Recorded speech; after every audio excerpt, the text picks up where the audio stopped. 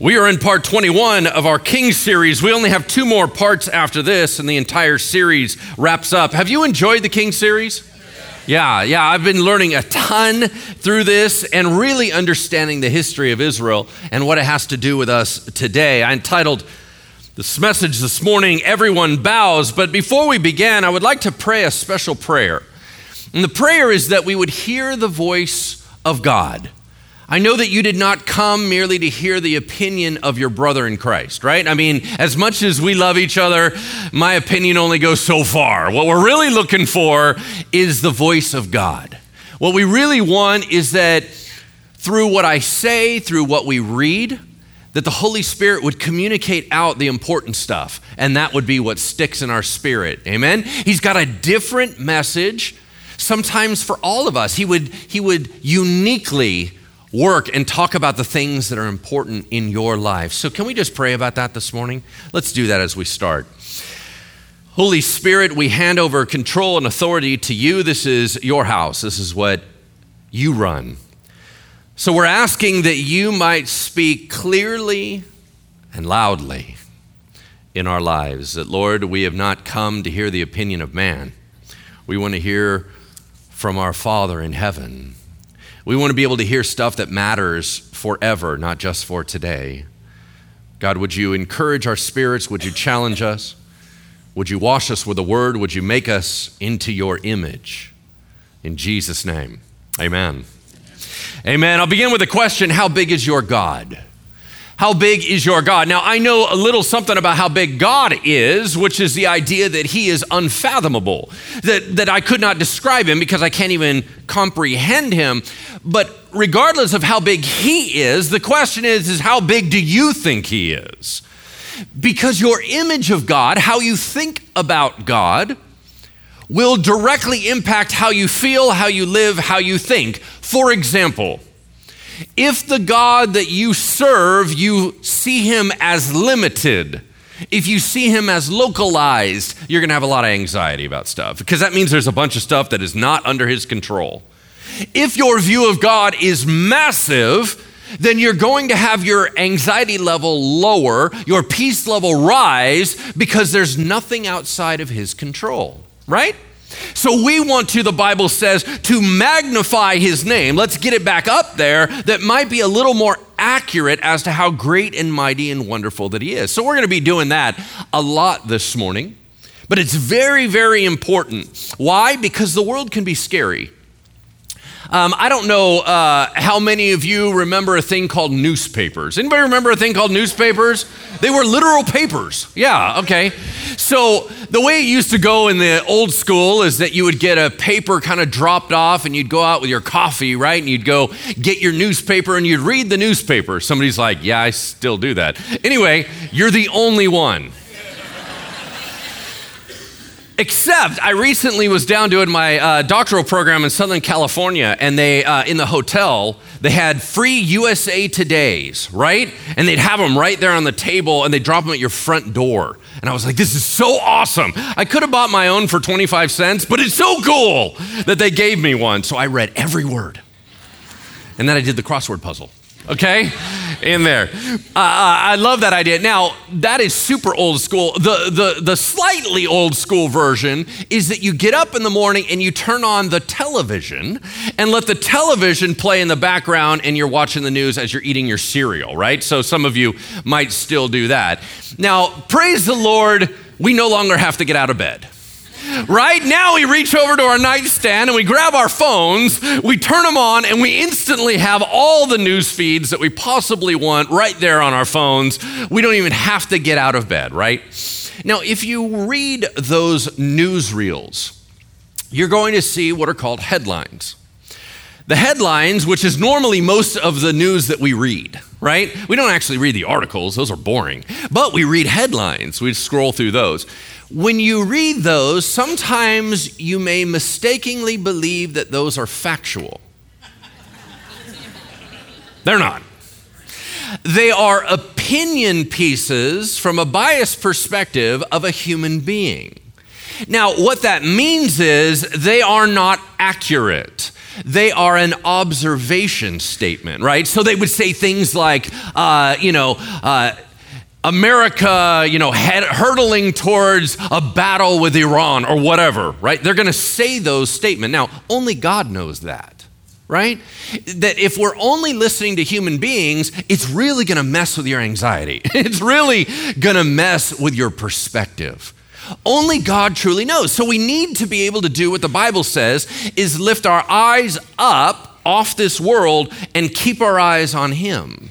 Whatever is noble and good and right, all those things, we need to keep thinking of a heavenly perspective and seeking the one that only truly knows.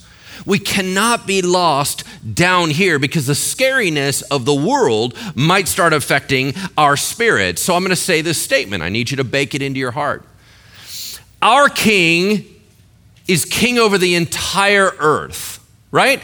God is king over the entire earth, not just those that pledge allegiance to his name. So here's another mistake we make. We say, well, yeah, so Jesus is king over Christians. Incorrect. Jesus is king over all creation, whether they're Christians or not. Whether they bow their knee now, everybody bows in the end. Can we all agree on that? Every knee will bow and every tongue confess that Jesus Christ is Lord. Lord means master. It means that he's the boss. Everybody's going to do that. You can either, the Bible says, fall on the rock, which is Jesus today, and be broken, or wait and the rock can fall on you and be crushed into nothingness. That's not what we want. All right, so we've been talking about kings and kingdoms this entire series. One of the things that a king does is enforce justice in his kingdom. So King Jesus is still on the throne enforcing justice throughout our entire world. And you go, wait, no. I'm reading the headlines. No, he's not. That's not right. That's not right. That's not right. Well, hold on. It is right, and I'm going to tell you why. Every world power is still under the throne of God Almighty. He can raise them up, and he can tear them down. Why? The fill in the blank on the sheet in front of you and on your app is this: God controls the world scene. God controls the world scene. It's just hard to discern. God controls the world's scene. Why is it so hard to track on? Because God's priorities and plans are so complex, it's mysterious to us. We're not operating off the same things. He is not working according to human, what? Human constructed paradigms, and certainly not human constructed timelines. He's doing stuff that's so much bigger, we have a hard time following his hand. You know what else messes it up? His love. His love, justice, and mercy or grace makes it complicated. You never quite know if what is happening in the world is that God is giving them enough room to turn it around or if he's approving it. You know what I'm saying? Because he's not doing anything about it. So you're like, so you're good with this? And he's like, no. I'm just not crushing them yet. Oh, okay, I get it. But we don't know that. So we keep thinking the world is kind of random and haphazard and the bad guys get away with everything. That is not the case. It's never the case. God is still in control. Sometimes it's hard to tell the good guys from the bad guys, yeah? See, we always have these simple mindsets, which is any war we're ever involved in, we're the good guys, they're the bad guys. How can that statistically be? There is no way that that is the case. But even when we look out at other things, when we pick out and we put it according to our little box, right? So we say, well, this is what good guys do. This is what bad guys do. And then we watch wars happen and we pick a side. Do you know that sometimes God uses bad guys to crush bad guys? That there isn't a good side? You know what I mean? So if we look into the Bible, when we start talking about the judgment that came upon the north through the Assyrian Empire, the reason God was judging Israel in the north was because they were wicked. You know who he crushed them with? A wicked nation. Bad guy was crushing bad guy. And we always want to say, well, someone's got to be a good guy. right? Why? Because that's what happens in cartoons, right? I don't know how many of you grew up on Westerns, but there was white hats and black hats. That's the way it worked. Like there was the good guys and there was bad guys, and there always has to be in the story. But that's not true in real life.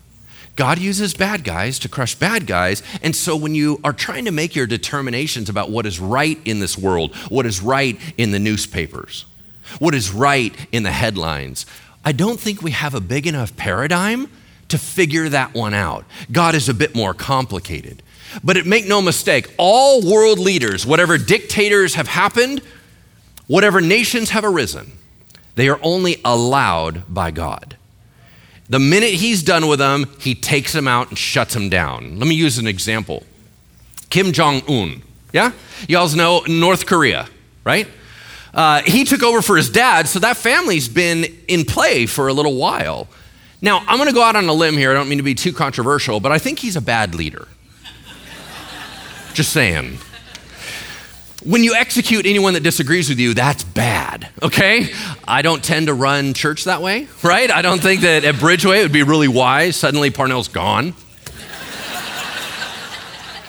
Permanent vacation, that kind of stuff. Okay, so he's not a healthy guy. It's not a healthy nation. Now, do I really know what's happening in North Korea? No, because I don't really trust a lot of the information getting out, so I'm not gonna play that game with you.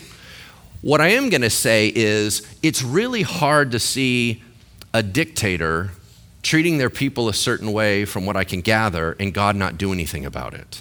That's weird for me because I'm like, well, you're the King Jesus, so why don't you just go in and go smash, right? And he's like, well, hold on a second. I didn't go smash on you, right? I mean, isn't that intriguing? We always want justice for our enemies, but mercy for ourselves. That's shocking to me. What if we're the bad guys, right? I mean, we've asked that prior. Let me say a last thing. Praise God that he doesn't leave us entirely in the dark. Yes, God's ways are mysterious to us. Yes, they're higher than ours. You know, you've heard that verse, right? For my ways are higher than your ways, and my thoughts, your thoughts, right? That it's mysterious to us because it's complex and complicated, but we are not in the dark. As a matter of fact, I'm not sure you can appreciate fully the fact that you know things the rest of the world doesn't know. Why? Because there's two types of revelation. Revelation means opening up and giving someone information. There's two types of theoretical revelation. There's general revelation and special revelation. General means that everybody has access to it. So God's general revelation is creation. Everybody can go out and look up at the stars and go, wow, that sounds complex. Everybody can look at the human body and they can say, wow, that seems complex. I bet you there is a designer, right? That's general revelation about the nature of God. You can only make general statements about who God is. Let's say you see a hurricane. You would determine what? God, or whoever the power is that put it together, is super strong. But that's about as far as it goes. It can still be random unless you receive special revelation that helps you interpret it. Special revelation means tailored information. The Bible is special revelation. Y'all, we have this. It gives us insight into the mind of God and makes our world not random but purposeful. If you just look out at creation, you can make the silly assumption that evolution is true. But once you read the special revelation and you see the purpose and meaning, it is no longer an option. Y'all following me? Because it doesn't work that way. At first you observe, now you start interpreting and you go, wow, but there's more than that. Not only do we have 66 books revealing the heart of God, but the Holy Spirit is still speaking to us today, which means you as a child of God are not only receiving inside information, right? Impressions on your heart, messages through people, but when you read the Bible, which a lot of people can read, the Bible says that it is spiritually discerned, meaning while you're reading it, the Holy Spirit is highlighting stuff and connecting dots you wouldn't normally. There's supernatural revelation coming to God's kids all the time. Now, what is intriguing to me is that, and I'm going to talk about myself, is that we tend to think everybody knows what we know. They simply do not. And it is a shame that we keep it to ourselves. See, you and I assume, if we've been Christians for any length of time, we assume that our neighbor knows the world is meaningful, they just don't want to talk about it. But what if they don't know? It's intriguing that when we go on the mission field, we take away that barrier and we go, oh, I can share the good news of Jesus with this person because they don't know. And we share it and they go, no way. You go, yeah, way. But you won't do that with your neighbor. Because you go, no, I'm sure you already know the whole story and you don't want to talk about it. Let's say that's true for 15, 20, 30%. Are you telling me that it's okay that 70% don't know the full story? And if they heard the story, did they hear the right version of the story? You see, part of our job is to get the truth out and help them make sense of their world. It's great that you have meaning. It's great that you have purpose, but shouldn't every human being know what's really going on? Shouldn't every human being have purpose and meaning that when they get cancer, it doesn't feel like it's now random hopelessness? When an earthquake hits, do they just need to feel unsettled that everything is up in the air? Or can they believe in a God who controls earthquakes? Can they believe in a God that can do miracles? Can they believe in a God that if he says you no longer have cancer, that you no longer have cancer? I appreciate that all of us have that warm feeling in our hearts, but it is a bit rude for us to keep it to ourselves. Everyone needs to know that life matters. Everyone needs to know what's really going on. Amen? Amen. All right, let me tell you this. Jesus said, in John 15:14, you are my friends if you do what I command you. No longer do I call you servants. He was talking to his followers. For the servant doesn't know what his master is doing.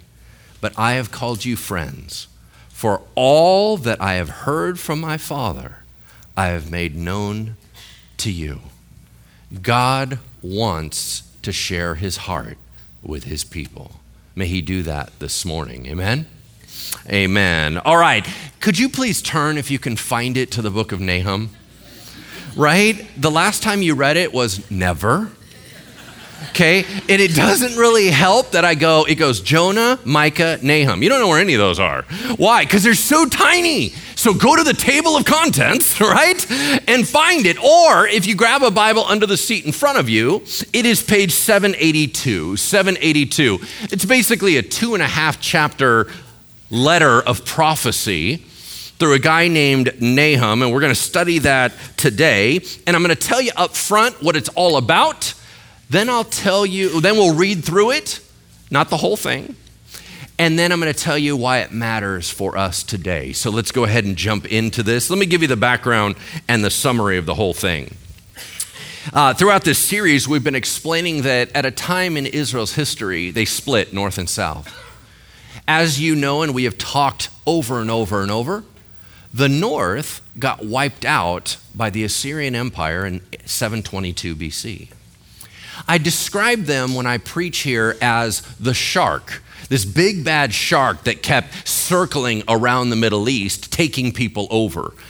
Eventually, God allowed them to gobble up and eat the north, pull all their people out in a deportation, and it left very few, and they backfilled it with a bunch of other people. The South still existed, and in our story, the South is still around. But make no mistake, the shark wanted to eat them too, right?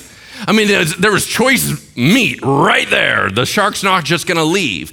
So for a long time, the South paid the shark off, right? Hey, Assyrian Empire, you don't need to take us over. We'll bring you cash. And as long as we're bringing you cash, why would you want to take us over? I mean, we're doing our job. We're giving you the money. So for a while, the shark kept swimming. But when you know that a shark's out there, you know that the shark is extorting you, at some point you get angry. And a king of Judah, or the southern of Israel, decided to stop paying the extortion money. That king was King Hezekiah. Y'all remember we studied this guy? He stops paying the money, and Assyria gets super ticked off. The shark comes up with 185,000 soldiers and says, we will wipe you out just like we did the north. And what happened? Hezekiah prayed, and that night God sent the angel of the Lord, who I believe was Jesus, and he slaughtered all 185,000 soldiers in their sleep. And Assyria had to go back home embarrassed and defeated. But they're still not gone.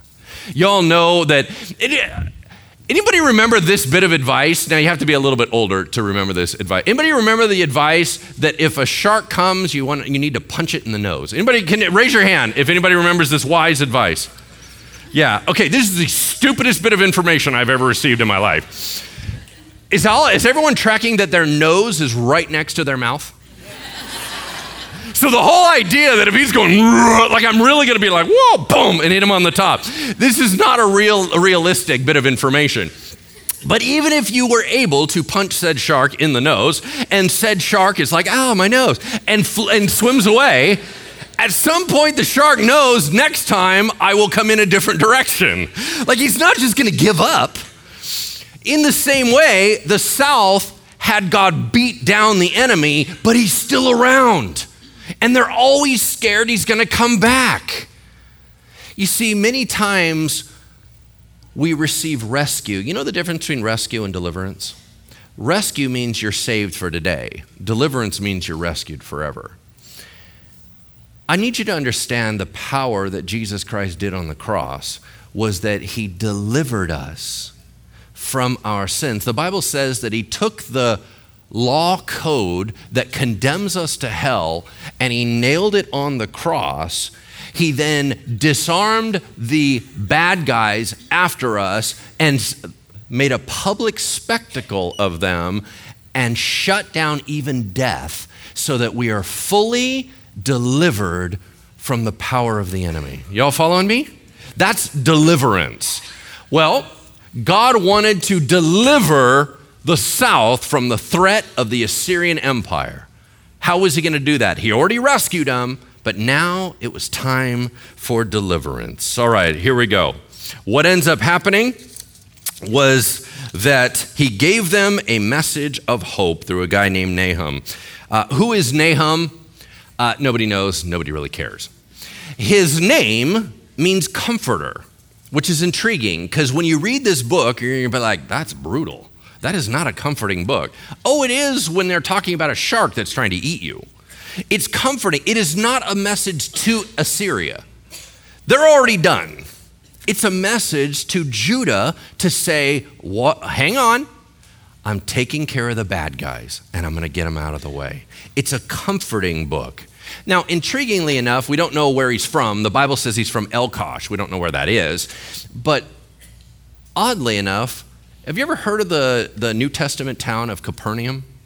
Capernaum was basically Jesus' home base. It's where he lived with Peter. And Peter's house was there.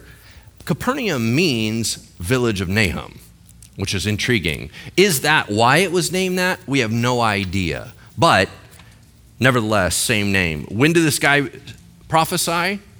Towards the end, before Assyria got beat up. That's where we pick up the story. Who is Assyria? It's really hard to read this book until you understand who they are, and I need you to know two things about Assyria. Number one, they were brilliant.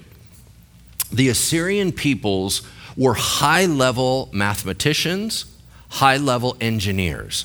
They did stuff no other people group was doing. They knew how to organize and orchestrate and have things in their massive cities, like running water and all this crazy stuff. They were absolutely brilliant, but they were absolutely nasty people. How do we know that? Because they were so smart, they used what we refer to now as psychological operations. Here's what they would do. They decided we can either fight all of our enemies or we can fight a few of them, do it so brutally that no one else wants to fight. Does that make sense? You can either fight all your enemies or just fight a few, and the rest will run away from you. So they began terror. They were violent. And what I mean by that is that, let me just read their king's version. Here's what he said when they attacked a city of Egypt. Their king said, "Great and small, I cut them down with a sword. Their corpses I hung on stakes. I tore off their skins and covered the wall of the city with them." Okay, so they were famous for flaying people alive. So they strip your skin off while you're still there. Then they took them and they actually put it up as a tapestry on the wall. Now this is really messed up stuff because it takes a really long time, right? They would cut off body parts and stack them in piles, heads, arms, everything. And then they would bury their enemies alive. Why? Just for terror reasons. They would put people on stakes and just let them sink down throughout the day over. It's just horrific stuff. They would kill children and men and women, and it was this just massive, big hit, massive fear, and then they would step out. That way, the next time they go to a village, they go, "Do you want to surrender?" They'd go, "Yes, I do." Was it smart? Yes. Was it good? No. These people were about to be shut down by God. But I need you to understand, they were the superpower of the time. Their capital was Nineveh. Anybody ever heard of Nineveh? Okay, so that's famous in what story? Jonah, right. So 125 years before this, another prophet got burped up by a fish. Walked in and said, "You're all gonna die and I hope it works." Right? Like that was Jonah's message. And what happened? The king of Nineveh, the capital of Assyria, repented, called a nationwide fast, and they all repented and God relented. He didn't destroy them. And what's funny is, I don't know if you've ever read Jonah, but the book ends with Jonah ticked off that they're not all dead. Like, what a horrible guy, right? He's like, "See, I knew it. I wanted them all to fry. Now they're fine," right? That's how the book ends. Not a very Christian response. But God gave them mercy. They were nasty back then, but God gave them mercy. Why? They repented. But now 125 years later, enough is enough. We're not doing that anymore. They went back to their old ways very quickly, and God has an end to how long he's going to let them do that. So he's going to shut them down. How did it shut down? Like this. A coalition rose up of other nations, two nations in particularly, Babylon and the Mede Empire. Those two connected together and said, "I think we can take them out. They've sufficiently waned in power. We're going to go storm their city." So they surrounded the city of Nineveh and sieged it for 3 months, and they couldn't get in. And then this happened. One of the historians wrote, "And the rain began to fall, and it fell, and it fell, and it fell, and it started to flood." And then whether on purpose because they broke it or whether by accident, history is not clear, the dams broke. The water rushed against Nineveh and ended up eroding and wearing down one of the walls and poured over the gates, and they were able to ride it in and take over the entire city. Now that's miraculous. You're going to find out in this book, God says that's exactly how it's going to go down. All right, turn with me to Nahum chapter 1, verse 1. We're just going to read a couple selected parts, and then I'll tell you why we care about all this. Nahum 1:1. An oracle, meaning a message from God concerning Nineveh, the capital of the Assyrians. This book of the vision of Nahum of Elkosh. Yahweh, or the Lord, is a jealous and avenging God. The Lord is avenging and wrathful. The Lord takes vengeance on his enemies and keeps wrath for his enemies. Yet the Lord is slow to anger and great in power. But the Lord will by no means clear the guilty. His way is in the whirlwind and the storm, and the clouds are the dust of his feet. He rebukes the sea and makes it dry. He dries up all the rivers. The mountains Bashan and Carmel wither. The bloom of Lebanon withers. The mountains quake before him. The hills melt. The earth heaves before him, the world and all who dwell in it. Who can stand before his indignation? Who can endure the heat of his anger? His wrath is poured out like fire, and the rocks are broken into pieces by him. But the Lord is good, a stronghold in the day of trouble. He knows personally those who take refuge in him. But with an overwhelming what? Flood. He will make a complete end of the adversaries and will pursue his enemies into darkness. All right, so God's a little angry. We all tracking on that? Great, so imagine getting this letter in the mail, yeah? You are now the Assyrians, you got a letter from God. Now they don't care because they don't think that God is a thing, but he says, I'm going to take you down. Pick it up in 12. Thus says the Lord, though the Assyrians are at full strength and are many, they will be cut down and pass away. Go to verse 13. I will break his yoke from off you, Judah, and burst your bonds apart.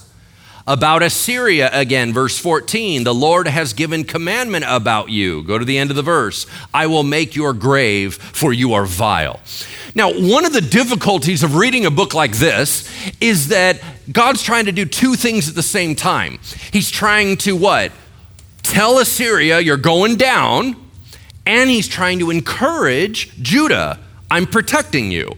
And when he's going back and forth, the author's not real clear who we're talking to, right? So when you read this verse, this passage, or this book, you go, man, it's confusing. You're right.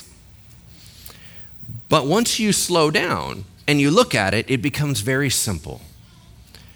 God's going to take out the bad guys and protect his people. That's all you need to know. All right, let's keep moving forward. Verse 15. Behold, upon the mountains, the feet of him who brings good news. Anybody ever heard that verse before? Yeah, you know that phrase. Who publishes peace. So to my people, keep your feasts, O Judah. Fulfill your vows, for never again shall the worthless pass through you, for he is utterly cut off. The scatterer has come up against you. So man the ramparts, watch the road, dress for battle, collect all your strength. For the Lord is restoring the majesty of his people, Jacob, like the majesty of Israel, because plunderers have plundered them and ruined their branches. This is why it's a message of comfort. Hey team, we're gonna be all right. We're gonna get out of this. I'm gonna take care of the bad guy and we're gonna thrive again. We're gonna come back alive. Does anybody today need a little message of encouragement that which the enemy has really screwed up in your life, God can make up for it? Anybody need a story of redemption? Anybody need encouragement for the future? That's what this stuff is, right? All right, let's keep going. Pick it up in verse 13. Behold, speaking of Assyria, I am against you, declares the Lord of hosts. I will burn your chariots in smoke. The sword will devour your young lions. I will cut off your prey from the earth, and the voice of your messengers shall no longer be heard. Woe to the bloody city, all full of lies and plunder, with no end to their prey. Go to verse 5. Behold, I am against you, declares the Lord of hosts. I will lift up your skirts over your face. I will make nations look at your nakedness and kingdoms at your shame. I will throw filth at you and treat you with contempt and make you a spectacle. Dang, that turned dark, right? If God is throwing feces, this is a tough day. That's all I'm trying to tell you. Like, man, he's really not okay with this. Why? Because the sense of injustice of what the Assyrians were doing to other people over and over, he said, you keep treating them like that. Let me show you what that's like. And he just rains down havoc on them. But the most powerful verse is verse 18. Assyria, your shepherds are asleep. That's the leadership. O king of Assyria, your nobles slumber. Your people are scattered on the mountain, and no one's going to bring them home. What was his point? They have no idea. All right. So you read something like this and you say, so how does it apply to me? Like what am I mean, there's like craziness going on. What does this have to do with me? I need you to take some notes. You ready? I got 6 things that this book is telling you and telling me. And I think it would be powerful for you to write down these truths. So in your notes, maybe in your handout or maybe in your app, you can take some notes. But we're going to go ahead and go through 6 real fast things as we close out. Here we go. Number 1, God is mighty, and our enemies should be worried. God is mighty, and our enemies should be worried. I cannot highlight enough what victory in Jesus means. The Bible says that who the Son sets free will be what? Free indeed. That is correct. So Jesus knows how to deliver. He's got the power, and he's concerned enough to do something about it. So what are you facing today? What enemy would stand before you, and how big is your view of God? Our God is mighty. Number 2, God is jealous and protective of his family. God is jealous and protective of his family. When the Bible says God is jealous, it does not mean he wish he had something that he didn't have. Jealous means overly protective. I need you to know that God is a jealous and protective God. An attack on God's people, God considers an attack on him. How do we know that? Y'all remember the Apostle Paul? His name used to be Saul, and he was walking down the road one day to go hurt more Christians. God hit him with a bright light, blinded him, and said, "Why are you hurting me?" And Saul goes, "I don't even know who you are." And he goes, "Yeah, that's our problem. You see, I'm Jesus, and everything you're doing to my kids, that's affecting me." God takes it very personal when his children are harmed, and he does not take it lightly. Number 3, God is patient even with his enemies. God is patient even with his enemies. Nineveh got 125 years of sorting stuff out before he came back in. Do we want God to utilize mercy? We do. There are some of you that have some injustice happening in relationships. I want to highlight something for you that I feel like God revealed to me last night. It is very easy to want destruction for your enemies, but I want to give you a little bit of an insight. It's better if they get saved. Here's why. And I'm just going to be practical, right? I'm just thinking selfish-wise. Here's the practical reason. If they have hurt you and they are destroyed, you hang on to the pain. If they get saved, they come back and repent and square things up with you, and then you have healing. So what do we really want? We want our enemies saved. We do not want them destroyed. Amen? God knows that stuff. All right, let's go to number 4. No one and nothing can stand against our God. No one and nothing can stand against our God. In that day, no one could imagine a world without the Assyrian Empire. Most of you didn't even know they existed. That's how much he wiped them out. Do you understand that there are people in the world today that they've only grown up in an era where America is a superpower, right? I mean, we are the world dominant power. So in their country, they only hear things like what? Shock and awe. Dude, you go against us, you tick us off. If we mark you out as a bad guy, we will scorch the earth with you. We have enough firepower to wreck your world, right? In the same way, they can never imagine America, waning in power, is the same way they felt about the Assyrian Empire. Let me ask you this. Is America invincible? No. But they think so. They couldn't imagine Assyria being gone. Do you realize that when God got done wiping out Assyria, no one could even find Nineveh for 1,500 years? They didn't even know where it was. Now, when you take a massive empire and you obliterate them, that for 1,500 years you can't find the door, it's a pretty bad beatdown, right? That's God. All right, number 5, God's ultimate goal is to bless his people. God's ultimate goal is to bless his people. Remember, God was trying to bless Israel, they just weren't having it. They were the ones wrecking their own blessing. Y'all, God wants to bless you, and usually your biggest enemy is you. You're the one messing up the blessings. God's like, let's go to Disneyland. You're like, but I want to disobey. Amen. Number 6. Ready? Number 6. The arrogant never see it coming. The arrogant never see it coming. God was going to wipe them off the face of the earth, and they had no clue. So let me ask you, who are the people today, I certainly hope it's no one in this room, that doesn't take God seriously? Who are the people today that just snub their nose at God and go, whatever, that whole religious thing, that whole God thing, there's no creator, I cannot imagine how someone could live their life and not believe in a God.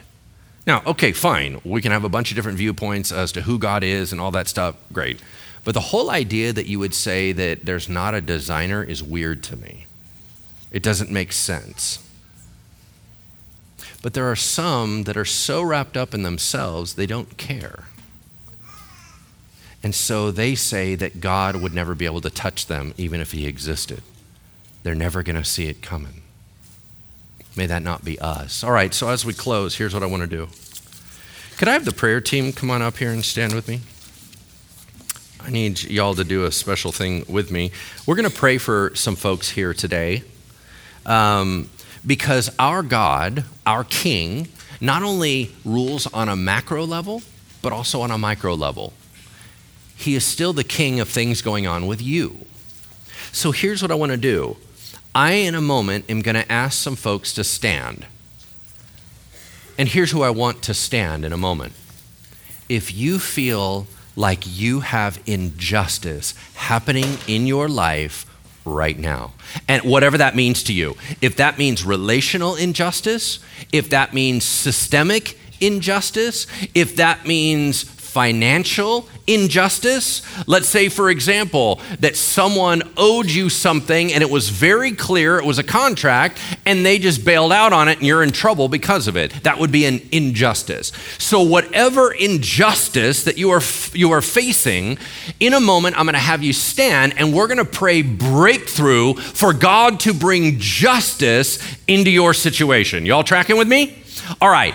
Before we do that, I just want you to soak your mind into these final statements. And then what I'm going to have is I'm going to have my prayer team up here. We are going to be the general prayer warriors praying a covering over that whole direction, right? Because I'm going to have everyone pray for each other here. I need you guys to be lobbying just power this way. All right. So here's what I want you to think about as we're about to pray.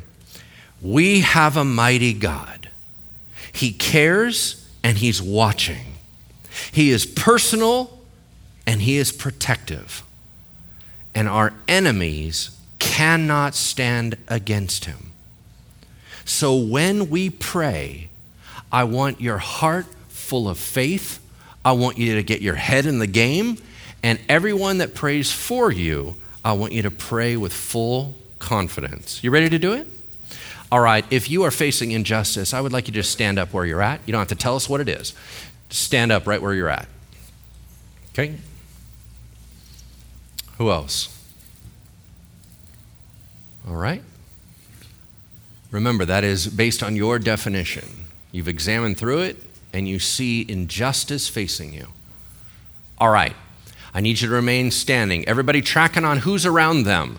Who is standing up around them? Here's what I need you to do. I need you, if you're in their vicinity, I want you to get up and go lay hands upon them. We're going to pray for them. We're going to pray breakthrough, and we're going to take it seriously. I want you to pretend like it is your problem, that if they're hurting, we are hurting.